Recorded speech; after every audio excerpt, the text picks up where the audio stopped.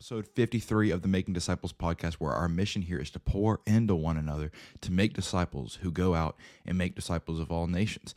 This is going to be our last First John episode. It's going to be in chapter 5, verses 13 through 21. And guys, I just want to say how amazing it is and how wonderful of an opportunity it has been to walk through First John with you guys. Hopefully these topics were pertinent to you. They pierced your heart and have transformed your walk with Jesus. This is going to be, our second curriculum that we've gone through. We did the parables of Jesus, and now we did First John, and I can't wait. I'm not going to spoil anything right now about what our next curriculum is going to be, but I will share that in the next episode or the episode after. I think I might have a filler episode. I haven't decided that quite yet, but a few questions I want to ask you before I dive into today's passage. Number one is, do you believe in the power of prayer?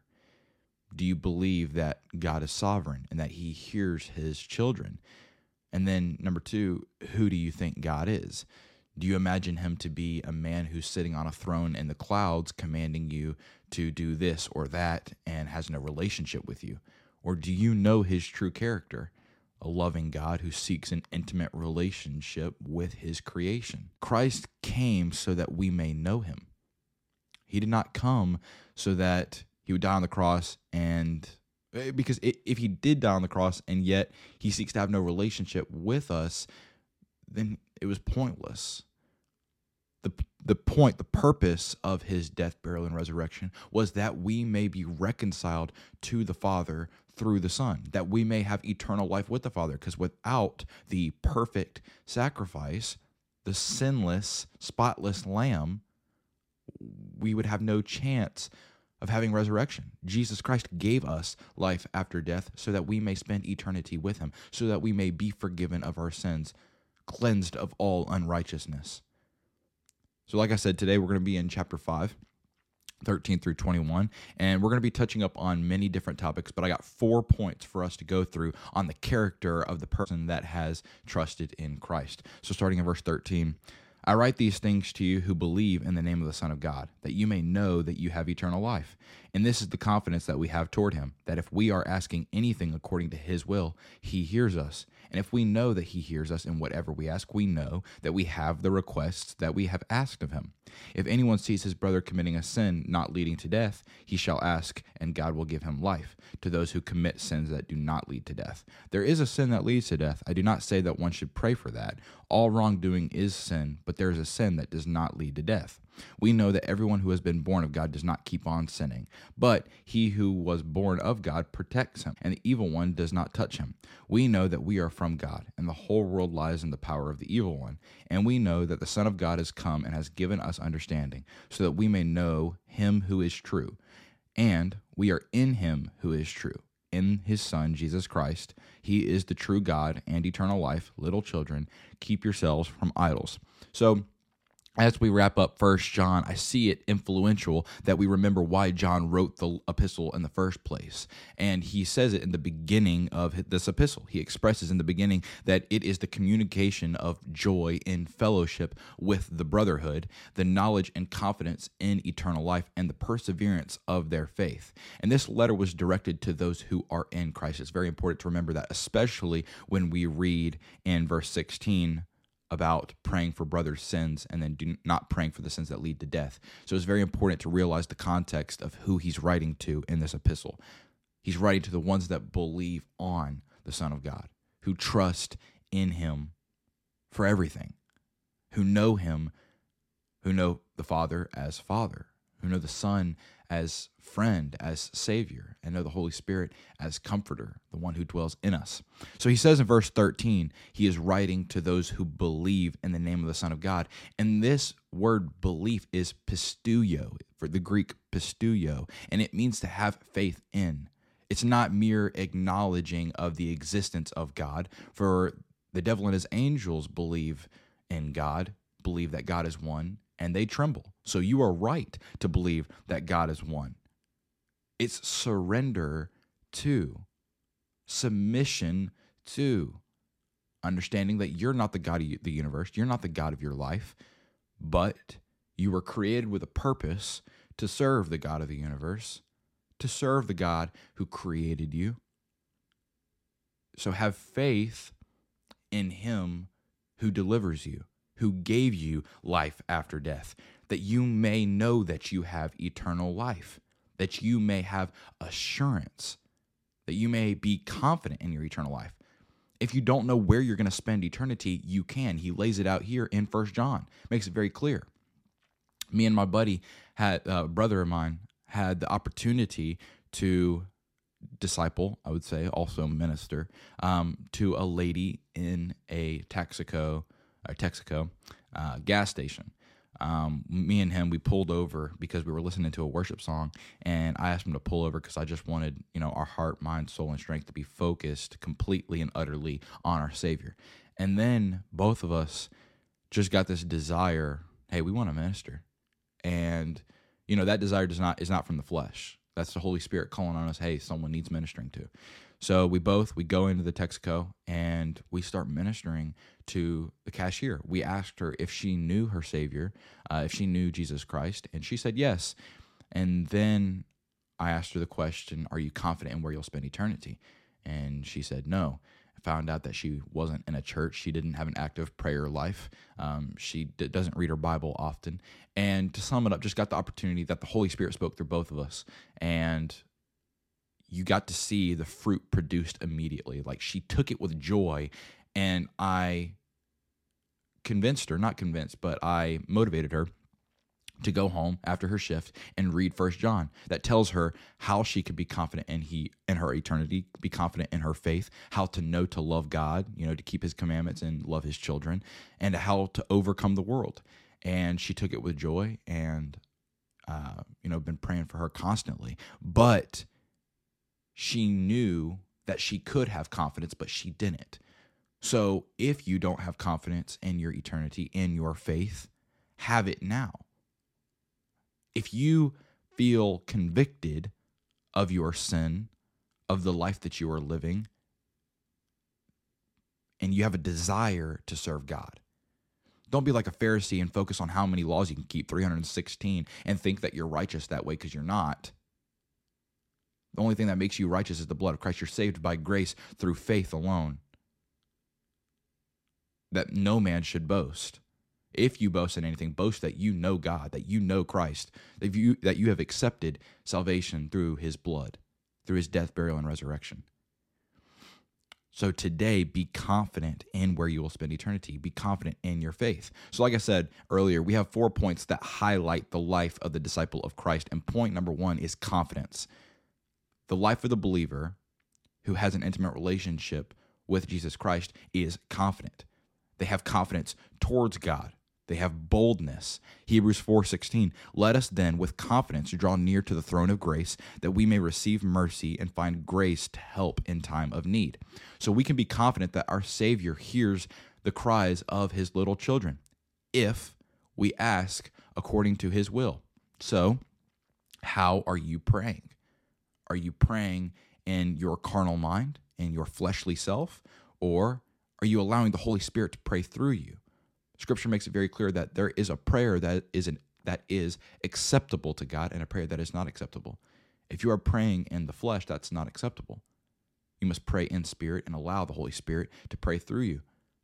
Here recently, I've made it a goal of mine that in my prayers, I pray that God, let your Holy Spirit pray through me, and let this prayer be holy and acceptable and pleasing in your eyes. Don't let me pray for selfishness, to gratify my desires, but let me pray that your will be done, and start off every prayer by glorifying him, speaking about his majesty, how good he is, how good of a father, how good of a savior, how good of a friend, and how good of a comforter our Lord is. So if you are praying from a self-seeking heart and your will, he will not hear you. Proverbs 10:24, what the wicked dreads will come upon him, but the desire of the righteous will be granted. So he hears us. God wants his will to be done, obviously, so pray from a desire for God's will to be done. God knows the desires of his children. And he is faithful to give us what our heart desires if it aligns with his will. So pray that God give you a desire to seek his will, not seek your carnal mind, not seek your carnal desires, your lusts, your gratifications, your covetousness. Do not pray and do not seek that, but seek God's will. And all of these things will be added unto you. So point number 2 is the child knows Yahweh as Father. And because the child knows Yahweh as Father, God grants petitions to his will. We know that we have the requests that we have asked of him if in alliance with his will. John 16:23 and 24. In that day you will ask nothing of me. Truly, truly, I say to you, whatever you ask of the Father in my name, he will give it to you. Until now you have asked nothing in my name. Ask and you will receive, that your joy may be full. So in your prayer, God grants petitions to his will. So let your requests be in Christ's name. Our joy is full when God's will is done, if you are truly saved. You no longer seek to please your fleshly desires, please yourself, but you seek to please the Most High God, to please the one who gave his life for you, to please the one that is deserving of your service, of your submission. That's where our joy is found, in knowing that we are being led by the good shepherd, by the one that we can trust. The righteous seek his will, and our flesh is not righteous. We are only made righteous by his blood, by the work that the Holy Spirit is doing on our life, by God conforming us to the image of his Son every single day. That is what makes us righteous. Point number 3 is the believer prays for the saints. We must remember the context here in 1 John. He is writing to the brotherhood of Christ, those who are in Christ already. He's not writing to those who have rejected Christ. He's writing to those who have accepted Christ, those who have dedicated all to the following of Jesus. So the sins that do not lead unto death are those of whom are in Christ. We still fall short. We are not perfect, and we will not be until the day of the Lord. The sins that do not lead unto death are we who are saved and still fall short. So John tells us that we should pray for our brothers who are in Christ, that we pray for their shortcomings, that they may be forgiven and that life may be given to them. So what is John talking about when he says sin that leads to death? He's talking about the sins of those who are in complete rebellion towards God. The death here is referenced to eternal death, Mark 3:29. But whoever blasphemes against the Holy Spirit never has forgiveness, but is guilty of an eternal sin. So those that deny God, that deny the Father, that deny the Son, and deny the Holy Spirit commit the unforgivable sin. So we pray for the forgiveness of the sins of those who are saved. Those that deny Christ, we should not pray for their forgiveness. So to clarify, don't get me wrong, we should pray for everybody. We should pray that all come to repentance and know Jesus as their Lord and Savior. But we pray for the forgiveness of those who are saved. Rebellious people have a free will to do such sins, and God will not force a rebellious people into being servants. He respects himself enough, because he created us with free will, to allow us to deny him, to allow us to flee from him. He's not going to force you to obey him. That's not love. We do pray, however, that the Holy Spirit work in the sinner's life. God is going to continue to pour into that person, to have people come up and minister to them, to bring the gospel to them. But it's their choice to accept or reject. So we do not pray for their sins yet. We pray that God save them. Point number 4 of the life of the believer is that we no longer sin. Those who are born of God do not keep on sinning. We have victory over sin in Christ Jesus. The victory is ours through Christ's redemptive work. So if you have not been transformed or renewed, if you are not seeking to keep our Lord's commandments, then you are not saved. How now shall you live? You shall live holy, righteous, only by the work that Christ is doing. You can't do it on your own, but you should not live in flesh, but you should live in the Spirit. Put to death the flesh. Now, today, find yourself doing the things that you want to do, and find yourself not doing the things that you don't want to do. There's a constant battle in the life of the believer, flesh against spirit. It's going to continue to happen until the day of the Lord, until Christ's return. But God gave us victory through his redemptive work. So I ask you right now, do you still have a desire to sin? Do you still have a desire to serve yourself, to be your own God, to be in control? If the answer is yes, you're not truly saved. Like I said, there's this constant battle going on between our spirit and our flesh. But if you do not see a battle at all, and all you see is this, I want to say, comfort from sinning, this comfortability from sinning, and no desire to change, then you're not truly saved. We know that everyone who has been born of God does not keep on sinning, but he who was born of God protects him, and the evil one does not touch him. So we who believe belong to God and therefore are protected by him. Satan can only operate within the bounds that God has given to him. God places definite limits on his power. So the world lies in the hands of the evil one, the prince of the power of the air. Those who are not being led by God are being led by someone, and that someone is Satan. The world follows lies and seeks things that they have been drawn to believe will satisfy them. But we follow him who is true, who is without deceit, who truly does fulfill our every desire, who fulfills the one desire that we need, and that is a relationship with the God of the universe, because we all seek to serve something, serve someone. So what are you serving? Whether you realize it or not, you're serving something. Money, sex, power. Those are all the things that will never bring fulfillment.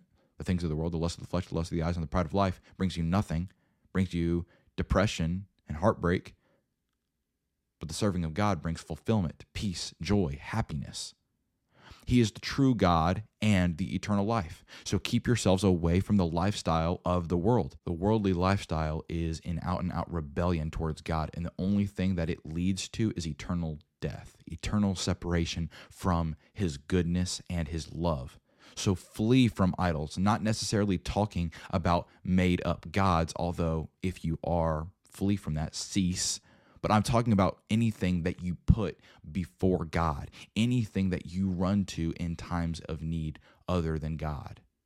Money, sex, power, possessions, so forth and so on. God alone is enough. God is all you need. He is our strength. He is our refuge. He is our light. He is our rock. He is love, and he is our Savior. So no longer be associated with the world, but be in the family of Christ, in the congregation, in the bride of Christ. No longer be spiritually lazy. Instead, adhere to new life Jesus commanded us to live. Be transformed and know what it means to be a disciple of Christ. These 4 points. Know how the lifestyle of the believer should be. Do not keep on sinning. Trust that the Father hears the cries of his children if you are praying correctly, right? You can have confidence in your eternity. You can have boldness. You can have peace. You can have joy. So do it today if you don't. And if you do, spread this message to those who don't. I really did enjoy walking through 1 John with you guys. This is easily my favorite book of the Bible, and I'm very grateful for every last one of you for sticking with me all the way through it. But I can't wait to share what's next. This is going to wrap up episode 53.